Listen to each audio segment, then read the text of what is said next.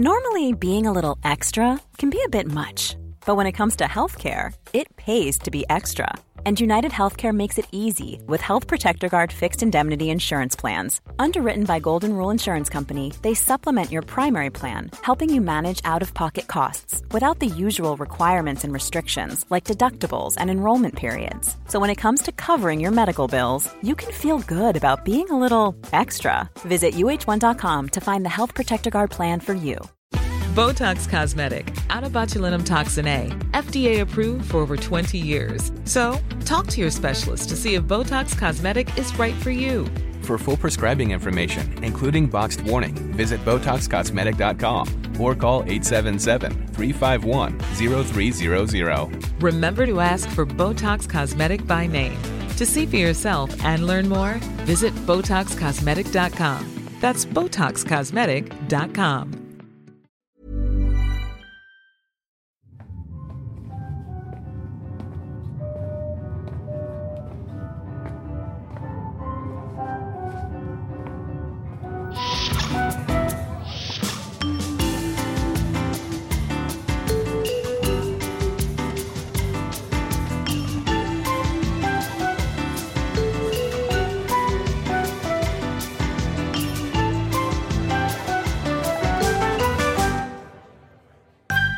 Hello, everyone, and how are we all? Thank you so much for coming back and joining us for the most wonderful podcast that there ever has been or ever will be. Asterix, there's no way you can prove that. I am your host, Sean Ferrick, and joining me as ever is my wonderful co-host, the man, the legend, the beard. It's Thomas Roberts Finn. How are you, sir? Hello, I'm good. I said to Chris the other day that I always find it really awkward when you do this bit because I never know what to say, so I instantly start talking about something else. So excellent. I'm just going to say hello and let you move on. Later on, what we're going to do down the line is we're going to compare this intro to like when you do a opening monologue or something. It's like the Oscars, and here comes Tom with this opening bit, and I really can't wait for that. But it is not this week, because this week we have been graced with a very special guest. We have heard about him. Many people have said they have seen him, but none can prove it. The legend, the myth, I forgot to lock the cage and he got out. It's Chris Thompson. How are you? Oi, mate. How you doing? He's real. I'm well out of my comfort zone today, but I'm going to treat this just like any other phone call with you and Tom. Yeah. Really? Because you're going to get arrested. Oh, yeah. Try not to swear. Yeah. Give me less work to do, please. So this is a very special week. We have two of the people that quite literally make this channel happen. And then me, this random Irish leprechaun just running through going, it's quite fun. But yes, we have things to talk about. I guess we should go straight into the first hot topic, which is the new episode of Strange New Worlds. Liven up, Tom. Oh, I knew it was a mistake having my boss on the podcast. Oh, God. Okay, everybody, it's the new episode of Strange New Worlds.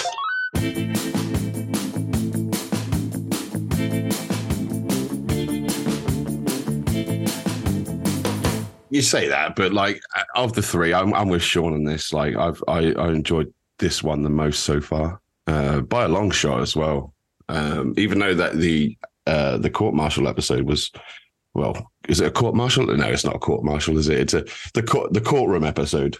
That was very good. And we're instantly working on a list of, Sean is, of the 10 best courtroom dramas. It'd be good to know where this episode sits on the 10 greatest courtroom episodes, Sean. I'm thinking number 11. I mean, there's plenty of contenders out there. I mean, it's obvious which would be at the top for most people. Well, not according to Twitter. I got a lot of comments after the last podcast saying that they disagreed with us completely.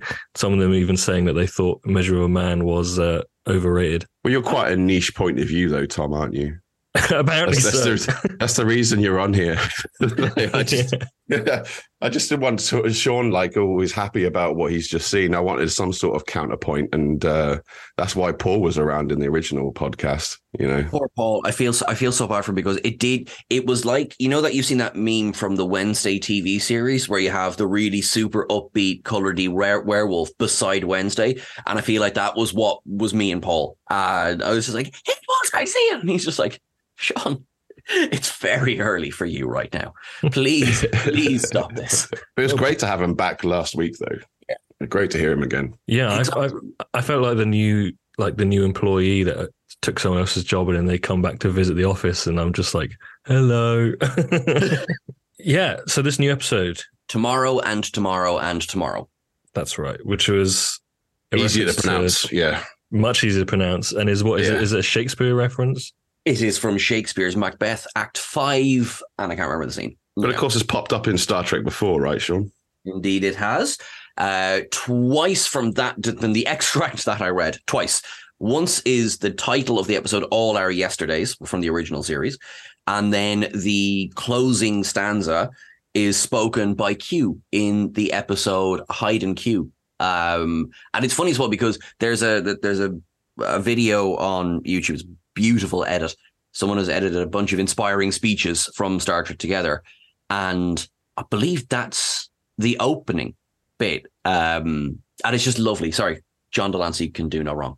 It's not really a Q episode I go back to that much. Hide and Q. Really? You don't like watching Wesley get stabbed through the chest? Is that the one where Riker gets powers? Yeah. Yeah. So arrogant. I think I watched it once and I went, I get it. That's fine. Of course, they riffed on that episode in Lower Decks, didn't they? When Ransom gets his godlike powers. But that was also Mitchell, wasn't it? Yeah. Gary Mitchell, yeah. Season 1 of Next Gen is just the original series episode borrowed. Mm-hmm. You know, like, you're right. That's clearly Gary Mitchell. You know, then obviously you've got The Naked Time, The Naked Now. And of course, Skin of Evil, which is just all of the crud of the original series made into one being that then killed a member of the Next Generation. It's quite surprising how much of the original series actually made it into season 1 of the Next Generation, considering they were mandated not to do that, you know, by Roddenberry. You know, completely new races, you know, nothing we've seen before. Season 2, here's the Romulans. Yeah. We're back. So what did we actually think of the new episode? For one, I liked it. I didn't love it, but I did like it. Wow. I had a good time. I wasn't wondering when the episode was going to end.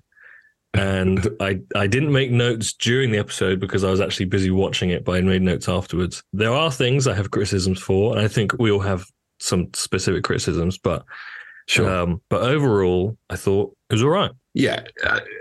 Sean did go into a bit in the ups and downs, but like it's a good episode. And I'm going to say this for my Cargo Bay 101. It's a good episode, but like literally a hop and a skip to LA, and you've got like Talon just over there who's got experience with temporal incursions. Like it won't be much for her just to like leave Renee for a bit and go and look after Leia, you know, like Obi-Wan did, right? You know. Just Renee's going to be fine. There's a Romulan trying to like cause all sorts of problems to the timeline.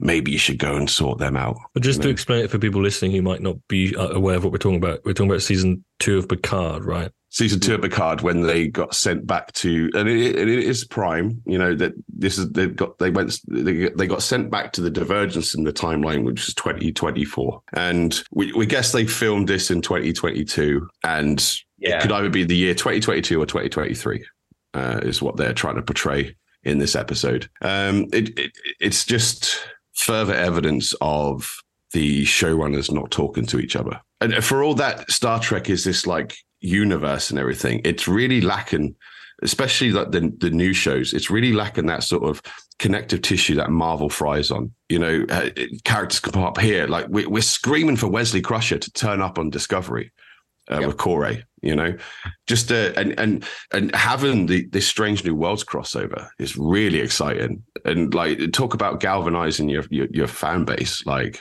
absolutely has, to the point where we're screaming for this episode.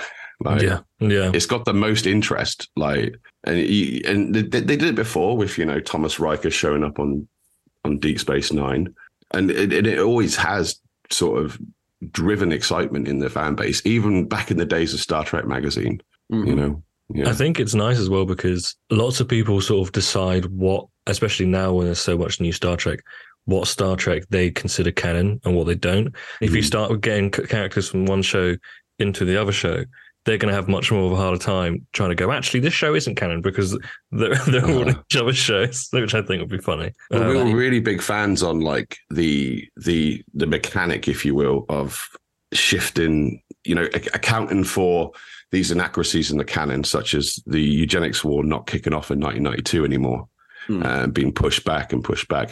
A canon that's constantly in flux is like a good idea, I think, and would make for a really interesting one-off sort of wrap it up all neatly, explain it. So any future inaccuracies has got a built-in, like the Doctor can regenerate after every couple of seasons, you know. We could have a course correction every couple of seasons. The temporal police, time cops, they get involved. I don't know. There's possibilities there, man. And it's got me really excited thinking about it, but it's just unfortunate when they have it there and they don't do anything with it. That's one. Obviously, we've talked about this at length, but Star Trek has gone to great pains to say it's all in the same universe for the most part. You know, and when it's not, they've really telegraphed it. For example, obviously the Kelvin films, you know, and I suppose it's been the hiccup of having so much new Star Trek coming out at the same time, which has been wonderful as a fan. But then it's exactly as you were saying, unless you get a Kevin Feige. I think back to that episode of Voyager, Future's End, where they go back, it's 1996 and they're in LA. No eugenics. Yeah. And exactly. Yeah. And like, I remember, like, I know we've talked about this before, but I remember going like, you know, okay, listen, maybe the eugenics wars just didn't touch America. You know, there was nothing to say. It was Central Asia, wasn't it? It was supposed to be. Yeah. So this episode has told us that Khan's reign of terror has to have begun in Toronto. Well, that could have been like one of the shifts. You know, this built-in mechanic, honestly, that could explain the difference in the 1701 Enterprise. You know, just like the fact that the Narada had Borg technology on it sort of explained the advancements of the Kelvin timeline, while you've got like a huge 1701, the size of the D. You know, all this knock-on effects, things change, technology comes to us sooner. You know, it could result in all sorts of, I want to swear, but no. Please don't swear. Our boss will give out to us. I like the idea of like when we get an episode that was the canon at the time when we watch it. But it would be cool if they did like an episode where there's two versions of it. There's the one version that you'll see on broadcast, and then they'll scrub that version when something happens to the timeline. And when you go back, it's been replaced by this new version with the canon effects inside it. Just apparently there's like multiple edits of that new Spider-Man across the Spider-Verse. I think I heard about that, yeah. Yeah, multiple edits in the theaters. The editor actually was waiting until people like picked up on that. Oh. I saw that on that Doom social network, Twitter. Yeah. Oh, so they actually released different edits to different cinemas. Yeah, apparently. Wow. Didn't know about that. But that's the sort of thing you can have with like a connective universe like this. I've got some things written down specific for the episode. If I go through those, I have one that is maybe just a thing that I'm interested in. You know how last episode we were talking about the costumes being really fun and cool? Mm-hmm. I thought the clothing was really boring this episode, and I know we were in like 2022 whatever, but it was like H&M jackets and stuff, like things I see my friends wear, and I'm like, you could choose any. There's so many different types of clothing in the world, and I know they want to be inconspicuous, but when you're in Toronto, the most non-anything city that people film in because it looks like every city, and then you have them in generic clothing, I do get bored. I do want something else. Like it could be anything else. A nice shirt, maybe some cool like boots, but no, not just like hoodie and jacket. But I did appreciate the gag that they both went for the same thing. That was funny. But then I was okay, cool. They're going to wear something. Someone's going to wear something else, but not really. No, you just put a brown jacket on. Yeah. And they stole a wallet, right? They stole someone's wallet to pay. I think they took it off the wallet rack. Yeah, they took it off the wallet rack, put a tag on it, and they put it in someone's bag. So now she's getting bet by the security guard, and they Yeah, I'm thinking about that woman. What if that woman went on to like be something important, or do something important, like, and that wallet is just Edith Keeler to her? Yeah. I always have a problem with time travel episodes because I'm like, you can't make up rules for you choose. Do you know what I mean? Mm. It's either everything or nothing. Because like that's a significant delay to someone's life path, right? Yeah. Giving someone a wallet. Yeah. Like that could be the difference between hitting a car and missed a car. Like we're talking big butterfly effect ramifications here. Yeah. I'm just loving the fact that you said it Edith Keeler's her. That is proper dark, man. That's a new thing we've got to watch out in future Trek episodes. Who's been Edith Keeler? Has this person been Edith Keeler? Like what if that was O'Brien's mum or Nana or something? And we'll no longer have the most important man in Starfleet history. I don't know. I think he'd find a way of being born. That's how resourceful he is. Ooh. Is that a case for the temporal police to fix? I think so. I think so, because that's the other thing. Like, what about those guards that Sarah killed in? I always think about that, like, kind of, we mustn't do anything. We must never bend a blade of grass. We shot 4 people. It's all right. They had completely insignificant, meaningless lives. They never did anything. They never fathered or mothered children. Nothing of that happened. And it's always just like, either changing time matters or it doesn't. Not to mention the wasting police time as well in the Dodge car, turbocharger America car. Yeah. Well, is the point that they know that once they fix everything, it's all going to go back to normal? Is that the point? But then you can't rely on that because you might not get it right. There's a certain amount of like, when it comes to time travel episodes for Star Trek. Like, we can't be too strict on ourselves. Otherwise, we won't have an episode. We'll just have to stay on this spot and don't move. Yeah. Like, that would be an interesting episode. They get sent back in time and they're like, we can't do absolutely anything. What do we do now? But what about all those people that stop and think there's some sort of street performance? You stop for 2 seconds, right? That's your life path out of sync because of these 2 Wallies standing in the middle of someone put some change down in front of them and they're like, no, we screwed it up. Exactly. They haven't got that change anymore. What happens if that made the difference between a ticket or a phone call or or Chief O'Brien? What if he wasn't born? Yeah, this whole podcast is going to descend into a what if now, isn't it? Yeah. Okay. Well, let's move on. Yeah.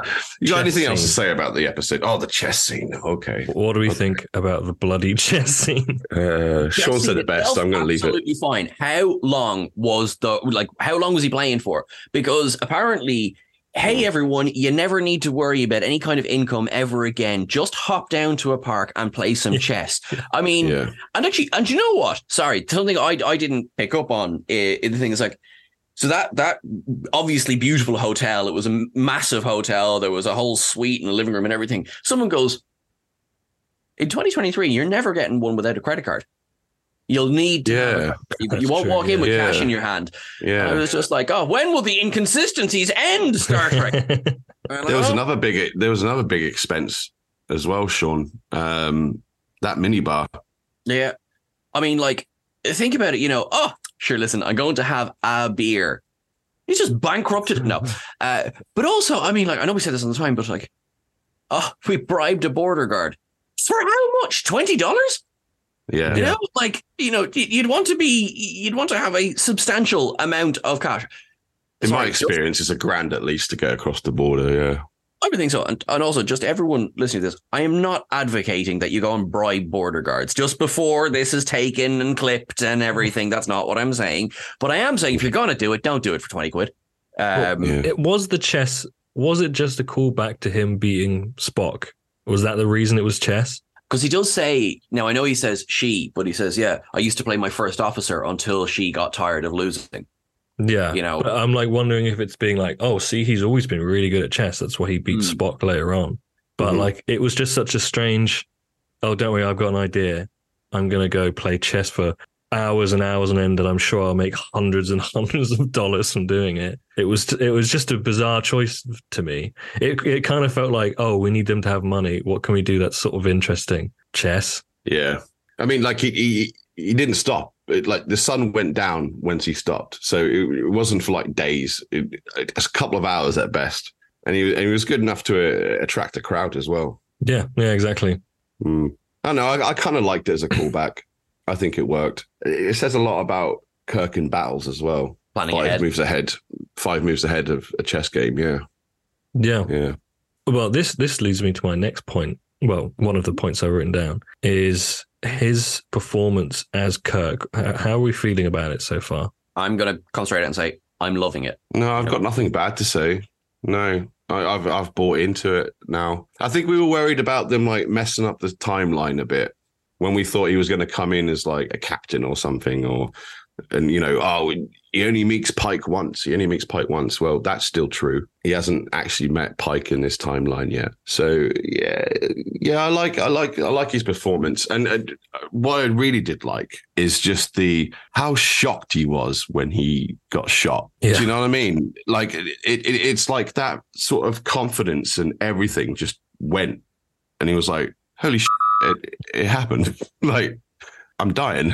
Like, and he really sold that. Like the arrogance just dropped. I know I said to Sean, I'd have really liked that "oh my" line, but that's the only reason I called for that is because if this was supposedly like, you know, a planet that is barren, and he spent his whole life in space at war, you know, I could suspect that this young Kirk has lived the life of Kirk that died on Viridian 3. You know. I think he's good. I think, I know it's obviously a different actor, a different performance. It's not the exact same thing. I think I would love, like, especially in the movies in the original series, Shatner has like a real presence and a real sort of, scene stealing kind of mentality, which I is a good and bad thing. And I think I want to see a little bit more of that kind of, like, so far he's a good character, but I'm not getting like interesting. Like I don't like, I'm not like wanting to watch him all the time. I think I want a little bit more of that kind of charisma. I think that might be by design, you know, just for the same reasons that Pike isn't overshadowing the rest of the crew. Yeah, they're not going for like, this is their show kind of thing. Yeah. I mean, Anson Mount's been on record saying this isn't a Pike show. You know, the main character is the Enterprise herself. Sounds cheesy, but it's true. But it's true. It's actually, I was chatting with a friend there over the weekend, and we had a really good chat about I think Star Trek does it best when it does ensemble. You know, we've had it while TOS was pretty much the Kirk and Spock show featuring McCoy. It's still, you know, there was enough. If we include the movies, there was enough with the other characters as well that we all remember these iconic characters. Your Uhura's, your Chekhov, your Sulu, your Scotty. Next Gen and DS9 perfected the ensemble, and then after that, we sort of picking out, because I'm thinking, you know, Voyager, you kind of had, it was Janeway, it was Seven, it was the Doctor, and then you had Tuvok, Chakotay. Enterprise, they tried to do what the TOS did.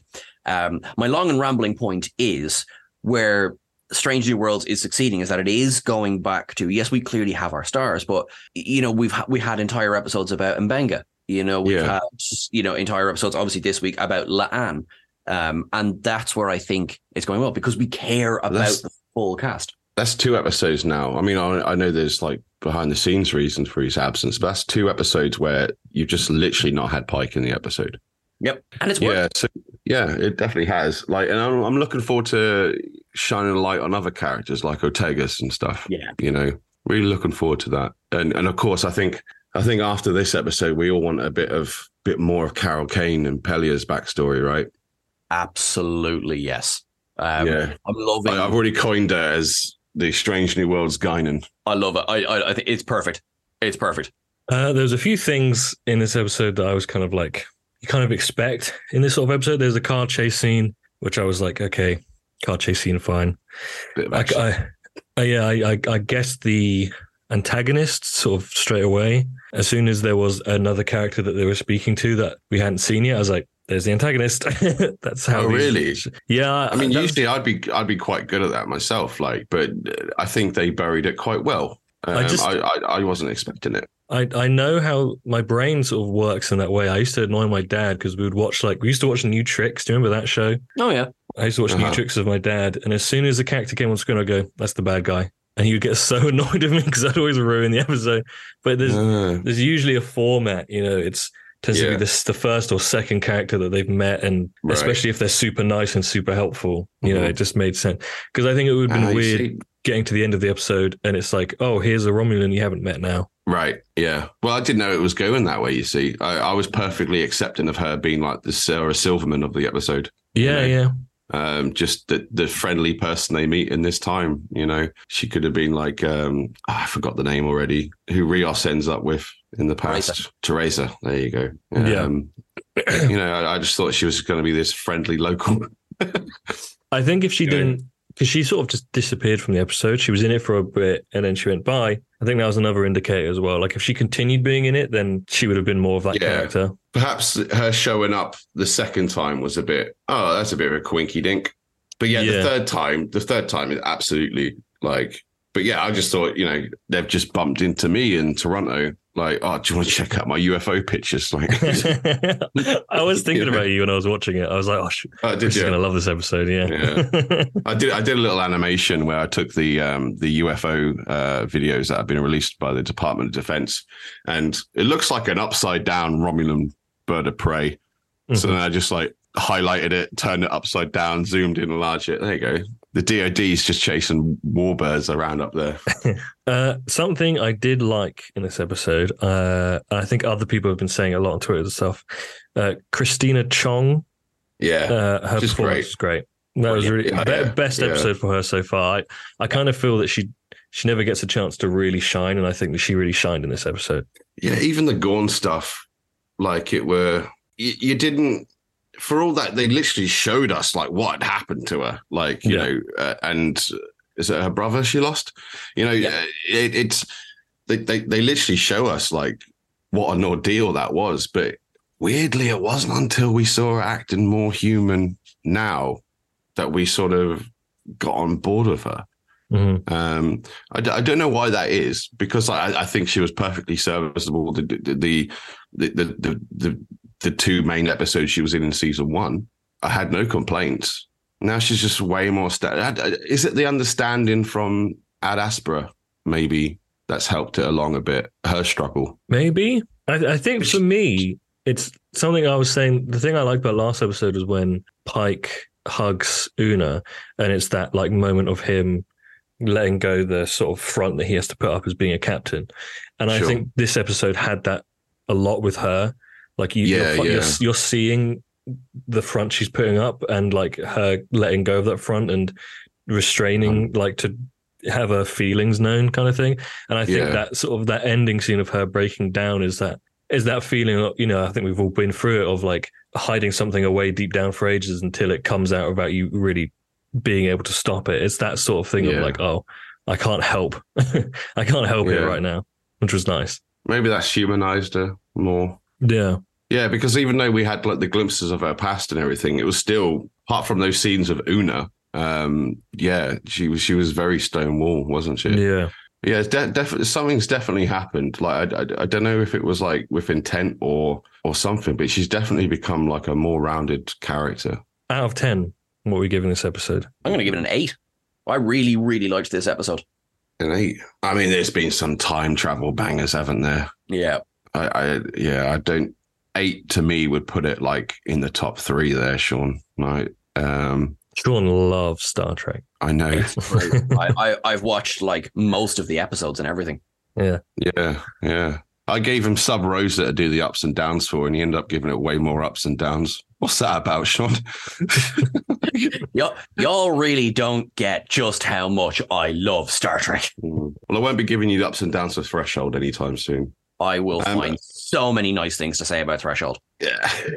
I'm Emmy. gonna give it a 7. A 7. And that's a kind 7. But my theory is that this season ramps up in quality and it keeps going. And it keeps going until me and Sean couldn't watch anymore. And we know what the next episode is from where we are. And this season has a trajectory, and it's an upward trajectory. But in hindsight, I know we wanted to switch episodes 1 and 2 around, but I'm thinking because of that trajectory and seeing half the season, if you will, like maybe that was the right call, despite our feelings about it. If you because otherwise it would be a dip, right? you open with that courtroom and then we crash down and then we start to ramp up again. Whereas this is like a straight trajectory. First episode, I gave a 5. Second episode, I gave a 4 because I really didn't like it. Martin actually has guessed. He's tried to guess. Martin, who works for us, TrekCulture, he's an editor, has tried to guess what my review is, and he wants to try and guess every episode now of what he thinks I'm going to give it. He guessed 7. My actual score is 6, which is my highest one so far. I did like it. And there was things I like, it was a fun episode. I liked more of the character stuff they did with it. I'm still just, it was just fine to me. It felt like a classic middle season episode of like, here's a bit of fun kind of thing. But it wasn't the super fun I want, which is the strange worlds kind of aspect that I'm looking for in the show. It wasn't that. So, but I did have a good time. So I think 6 is fair for me. To me, if you get a 6, you've done a good job. Well done.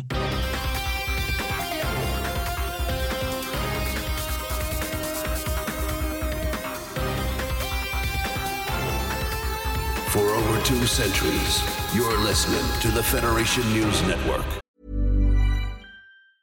Hey, I'm Ryan Reynolds. Recently, I asked Mint Mobile's legal team if big wireless companies are allowed to raise prices due to inflation. They said yes. And then when I asked if raising prices technically violates those onerous 2-year contracts, they said, "What the f*** are you talking about, you insane Hollywood ass?" So to recap, we're cutting the price of Mint Unlimited from $30 a month to just $15 a month. Give it a try at mintmobile.com/switch. $45 up front for 3 months plus taxes and fees. Promo rate for new customers for limited time. Unlimited more than 40 gigabytes per month. Slows full terms at mintmobile.com. Botox Cosmetic, out of botulinum toxin A, FDA approved for over 20 years. So, talk to your specialist to see if Botox Cosmetic is right for you. For full prescribing information, including boxed warning, visit BotoxCosmetic.com or call 877-351-0300. Remember to ask for Botox Cosmetic by name. To see for yourself and learn more, visit BotoxCosmetic.com. That's BotoxCosmetic.com. Sean, what is the news this week? Is there any? Well, the news is pretty much still the buzz over Prodigy, but in a really positive way, it's how strongly, the fans have come out to support Prodigy and to shout that, like, we're not ready for it to go, and it's been in a bad situation, which is it's cancelled and it's been taken off the platform. It's been very, very positive, I think, to see just how many people are coming out to support it, which is lovely as well, because the showrunners and the people behind the scenes of Prodigy are all very active on the rapidly dying social media platform and the other ones, and to see how much this obviously means something to them. So I suppose, like, in terms of news, I guess it's the same as last week, but there's been a lot of really, really nice examples of the community. I really want to get down to Paramount offices and just knock their heads together. Like, and I mean that in like a comedic way. This isn't like a threat. I'm going to, like, don't misconstrue that. Like, Americans might not know that phrase. I have a consultancy fee. We need someone to oversee everything, and the lack of Star Trek Legacy news at this point is really upsetting. Some people have said, "Oh, they're getting rid of Prodigy and Discovery to make room for Legacy." Bollocks!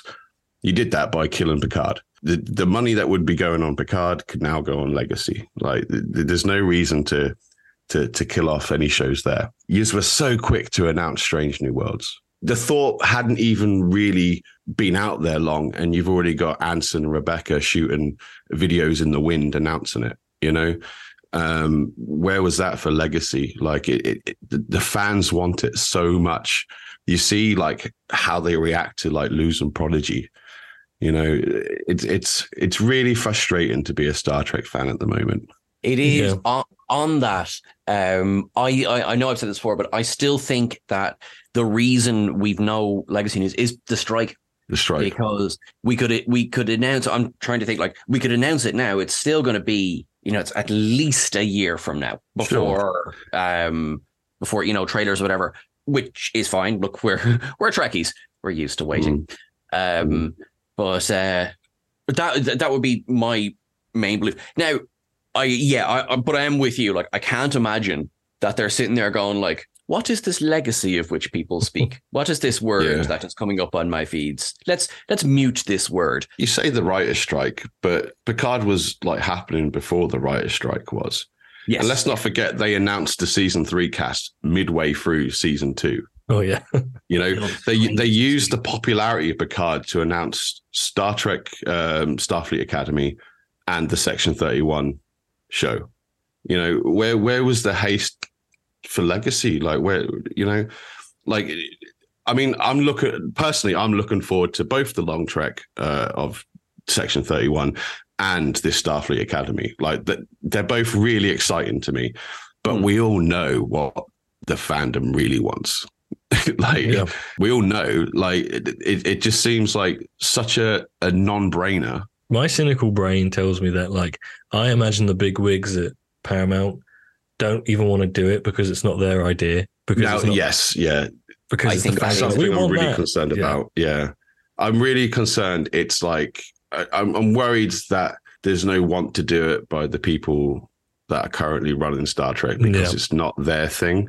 They relented. They relented and gave us what we wanted with the TNG cast back and everything. That's not what they wanted. That was not the original plan.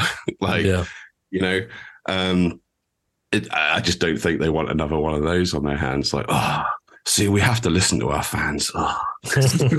You know, kind of like, oh God, we have to listen to what these guaranteed viewing numbers want. Oh, wait a minute. Yeah, if it's a money thing, which is what it tends to be most of the time, then surely do the thing that everyone's wanting to watch. Well, it would cost a lot less than season 3 of Picard. They've already built all the sets. They've got all the sets ready, good to go. They've got the CGI models. They've got like a whole fleet's worth of CGI models, man. That's true. Yeah. Like, we just use the, you know, season 8 of TNG. Let's go. Come on, they've got the bridge sitting there. I'm going to nip down to the engineering. No, you won't. I've sort of accepted that if there is to be a show, it will be Star Trek Legacy. But I still really want it to be just straight up Star Trek The Next Generation Season 8. Because then, you know, say in 30 years' time, Little Seven could have the Enterprise K, right? And then it's like the next Generation Season 15, you know? You don't have to change the title. Because the title's built in there. It's the Next Generation. This is the Next Generation on the Enterprise G. No, don't do that. Don't do that. Don't do that. But no, the Next Generation is a perfectly serviceable title. And like, I think you'd have a lot more sort of name value and name recognition. And you know, it fits in with the whole, I like when they bring shows back, but don't necessarily reboot them. It's a continuation. They could easily, like Doctor Who, for example, they didn't change the Doctor Who name, did they? You know, Kurtzman seems to have la through all those interviews, you know, just said the nice things and got out as soon as possible. Didn't give us anything. Obviously, the people who are crying for live action Janeway, I know Kate Mulgrew kind of turned around during an interview and Alex Kurtzman said, well, Alex, and he's like, we'll talk about it. I just have it in my head. Don't ever do that to me again. But I was always worried that the popularity of season 3 would like take the wind a bit out of Strange New World season 2. I think the views on ups and downs. Not that that's any sort of barometer or anything, but like that's sort of like it's been sort of confirmed to me that that's had a sort of effect. Yeah. You know, I'm worried that people are checked out now, waiting for the legacy announcement because that's their Star Trek, you know? And it's the same problem that people didn't really give Prodigy a fair chance because it's just that kid show. It's on Nickelodeon. Well, you missed out on a lot of lore building and the spiritual sequel to Voyager. Well, we hope everyone's enjoying this bumper episode of the TrekCulture podcast because we have thoughts and opinions, but are those thoughts and opinions going to survive in our cargo bay? Let's find out. We don't need to tell Chris how this works because Chris is the one who originated the bloody idea of Cargo Bay 101. But if you're joining us for the first time, Cargo Bay 101, we put something in there and then we may or may not push a button. If we do push that button, it gets blasted out into space and we never hear from it again, like lore. Or we don't push the button and we save it and we laugh at the guest and run off and have drinks. So with that in mind, let's head toward Cargo Bay 101, shall we?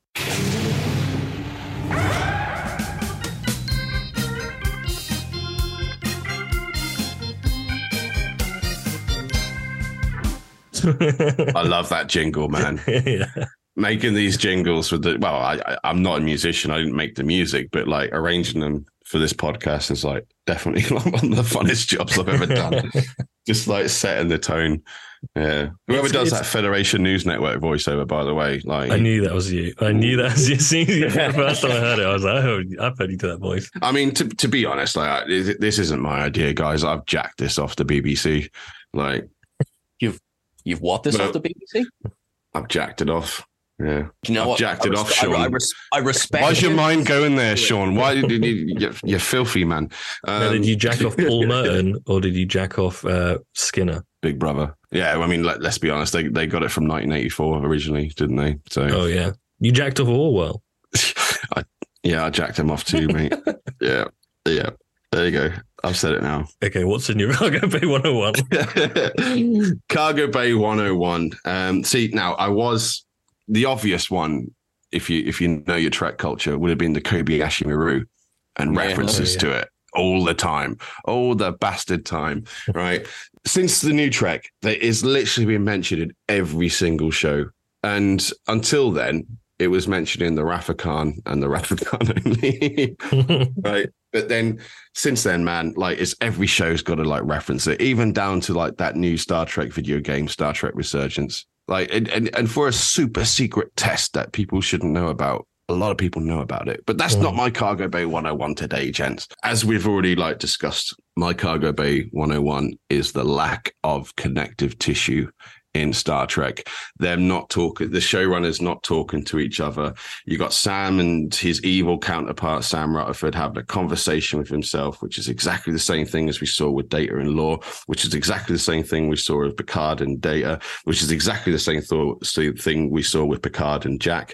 You know, having a conversation, a construct, or a fleet turns up controlled by AI, you know, just all these repetitions. It just like, please just talk to each other. Have your Marvel guy that is the connective tissue, you know, overseeing everything, like who has a plan for the whole franchise going forward, canonically. There we go. Mm-hmm. Yeah, that's what I'm bringing to you guys. I see the two people having a conversation in the mind white background realm. It's the same sort of thing as like when every single sci-fi since Matrix, if not well, no, I wasn't even thinking that. I was thinking the holographic screens, how everything is a holographic screen now. Even in like cop shows, it's like, oh, I'll pull this up, and then they're just Like it's the super quick way of just getting the information across really simply. Zoom enhance. Yeah, exactly. You don't need any physical props. You just have them move their hands around, and it's Minority Report. I think that's the first time I saw it happen. Yeah, when something feels like a workaround, like a cheap like thing they've just written, and I get quite bored. So when every single show is doing that exact same idea, like you said, surely someone from one show knew that they did it in another one. It's mad to me. If I was writing or working on a show that's part of this huge universe that is got loads of different shows linked to it. The thing I'd be most worried about is not figuring out if this has been done in a different show or if I'm making sure that I'm paying attention to what's going on. It's even within the own show, the same show, Tom. I mean, like after season 1, why didn't Kurtzman say you're doing the Borg again? Yeah. And then when you got to season 3, why didn't Kurtzman go, you're doing the Borg again? Yeah. You know, like that's 3 seasons, Borg. And you massively de-teethed them. Like, so they're not scary anymore in season 1.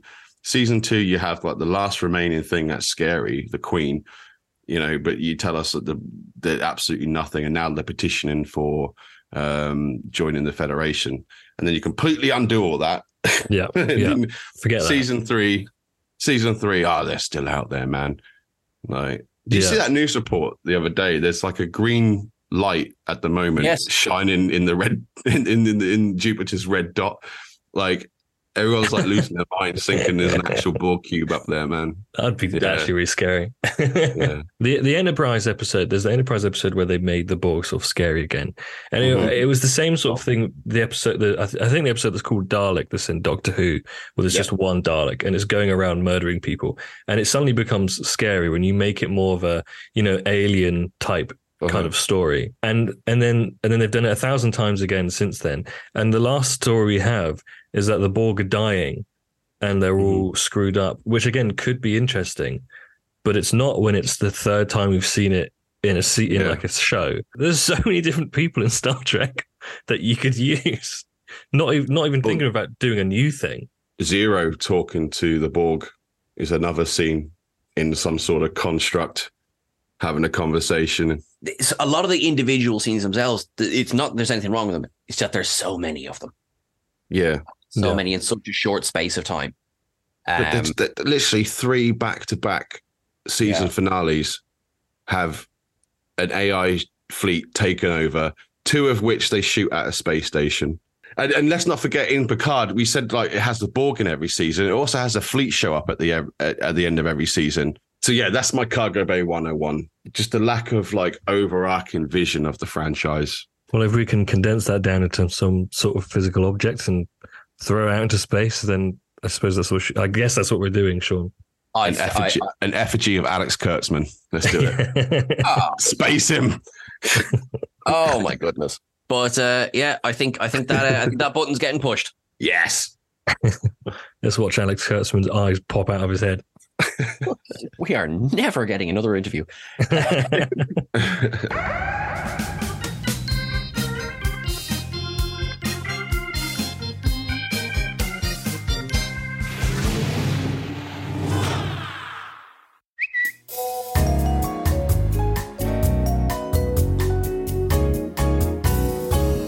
I am opening hailing frequencies, everybody, with some more questions from the Twitter.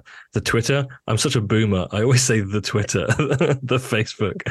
Remember, guys, to use hashtag AskTrekCulture if you want to give your question at the end of the next podcast. And if I don't choose your question, I might choose it for future episodes. Starting with a question from @Wayne Voto or Voto. So, at TrekCulture, why do you think Star Trek should embrace the multiverse idea? So far, they've only used the mirror universe consistently. All others just are there for an episode and then are gone. I love this. Gag in Futurama where they talk about like, you know, oh my God, is there like, so it's from another universe. Are you saying there's like a multiverse of thousands of possible possibilities? No, just the 2. It was just like, yeah. Yes. Like the only time, correct me if I'm wrong, like isn't the only time they've ever really done that is that episode Parallels, where Worf keeps hopping dimensions. Yeah. And each of those dimensions in their own right are just as valid as the Kelvin, the mirror. You know, each of those are existing at the same time. You know, they're just not the prime. I really like this because I got really excited in Discovery Season 3, where Yamankovich is there explaining about this Betelgeuse. Is that how you say it? Betelgeuse? The race. Oh, that's a good question. I think I've pronounced it Betelgeusean. but I've always pronounced it that way. Beetlejuice. That's what I'm Keaton just pops out of the ground, right? Yeah. We're gonna hop across. I got really excited when they had that character Yor standing there in what they call a Kelvin TNG uniform. So he's like he's from the Kelvin timeline during the Temporal Wars, and then got displaced during TNG. Was it? It was the 2360s. Yeah. So I might be wrong in that it's a Kelvin uniform. Maybe he just like took that uniform while he was over here. Maybe because there was no rank on him, so he probably just enlisted or something. But yeah, he was a time soldier. They called him from the Kelvin universe. So in their version of the Temporal Wars, he hopped and skipped over. So yeah, maybe he did go back to the TNG time, where the distance between the Temporal Wars and TNG, plus the adage of hopping a dimension, which was what the problem with Georgiou was, is that she was so far away from her own parallel universe that it was causing her body to decay and stuff like this, right? What I also find interesting is, like, does Prime Spock suffer from this as well? That's time plus reality, right? Or dimension or timeline or universe, if you want. So yeah, we say what Spock was like sent back maybe 200 years? No, 100 years or so. Yeah, because he would have been Prime. Yeah. He would have been like at present at the supernova, and then got sent back all that time to when the Enterprise was just being launched. So that's quite a big distance there in time. And plus so maybe that could be what sort of like, it might not have been like as severe as Georgiou, but it could like significantly decrease his lifespan. And it's also as well, you like even the most recent episode, it was a divergent moment that created this Kirk's timeline, but that wasn't an evil timeline. Yeah, it wasn't as good, but like, there you go. There's another one as well. Mm-hmm. Like, just basically picking up on your point of it doesn't always have to be the flipping mirror universe. When you think about what are the odds that they get the same mirror universe all the time? Yeah, you know, wasn't that explained like that? It was like the closest to our universe or something. Like it was easy to interact with that because we were pretty much existed in the same space. Yeah. But surely like the episode parallels where everything is almost identical. Are those not closer? Are those further away? Shut up, Tom. Anyways, I think those parallels were down to like the small things like choices. Yeah. So yeah, they'll probably run alongside the Prime universe. It's not such a big difference having Worf in a different uniform. I think, they're probably way closer to the Prime, so it was easier. If you want to get into it, I can come to your house, Tom. let's not get into it. Last question. So if you remember, Eggsy, gave us a bunch of questions last time. There's a few here. I'm going to choose one of them. There was one I was going to choose originally, but it would basically mean that we'd be talking about the same thing we've spoken about for a lot of this episode. So I'm going to leave that for a different episode. And let's go for something a bit more upbeat. Who/what is your favorite thing in the genre/show you like? So I guess who/what is your favorite thing in Star Trek? Garak. Is that your favorite thing and character?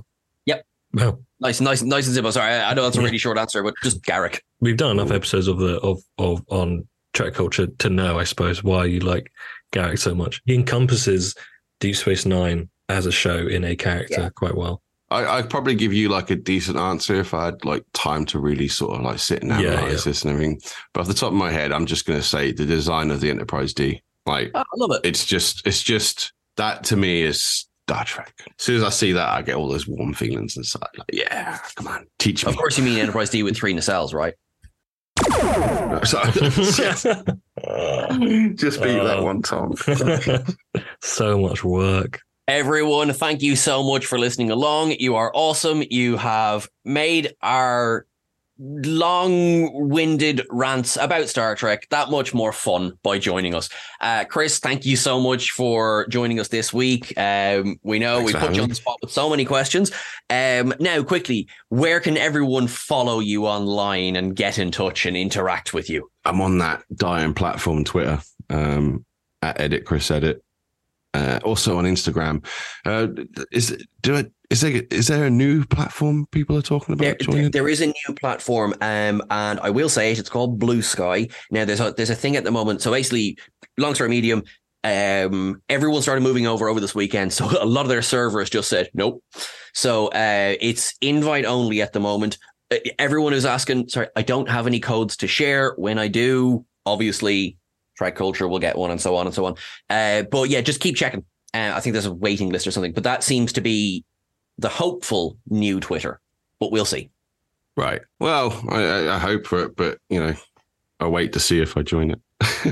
I bet someone's already got TrekCulture as well, so there'll be no point. Thank you so much, Thomas Meowflower. Where can people find you? You can find me on Instagram, Twitter at Thomas C. Finn, or if you type in Tom C. Roberts Finn, something along those lines, you'll find me.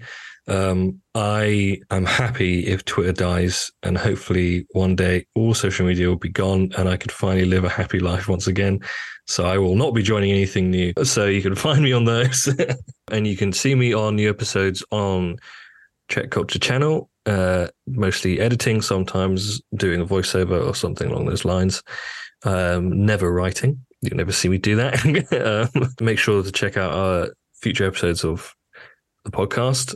Make sure to subscribe and like and share and comment and all those things to help us. Yeah, it's doing great, right? This podcast. It's doing good so far, guys. Thanks for listening. We're surprised how many of you actually care. I've actually got a nip off for a meeting now with fellow you might know, Sean Blass. Ever heard of him? Isn't he a hack fraud? Yeah, but he's pretty shot sure us he's a new... responsible for most of the crimes committed this year so far. Well, he shot us a new Squarespace ad, so that'll be fun. That's good then. Yeah, money in the pocket, isn't it? Money in the pocket. You see that other guy that was on the channel the other day, Thomas C. Drexler? What's he about? What a charlatan! Such a nerdlinger. It's just some contract we've got with some random company. We have to keep putting these GTN guys on. There's another one coming soon, apparently. I've not heard of him.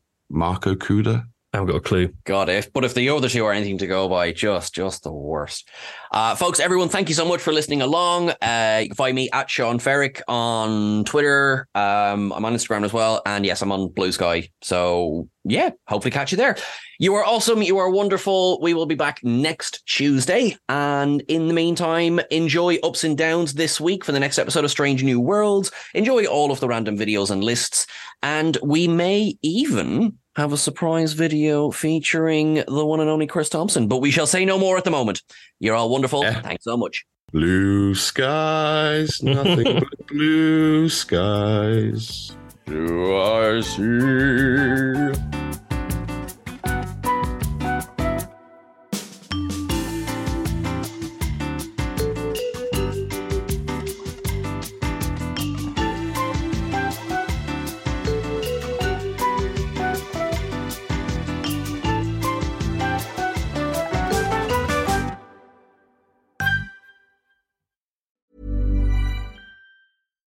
Botox Cosmetic, out of botulinum toxin A, FDA approved for over 20 years. So, talk to your specialist to see if Botox Cosmetic is right for you.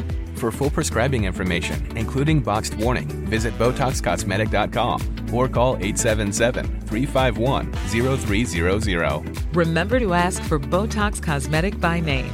To see for yourself and learn more, visit BotoxCosmetic.com. That's BotoxCosmetic.com. Spin your passion into a business with Shopify and break sales records with the world's best converting checkout. Let's hear that one more time. The world's best converting checkout. Shopify's legendary checkout makes it easier for customers to shop on your website, across social media, and everywhere in between. Now that's music to your ears. Any way you spin it, you can be a smash hit with Shopify. Start your $1 a month trial today at shopify.com/records.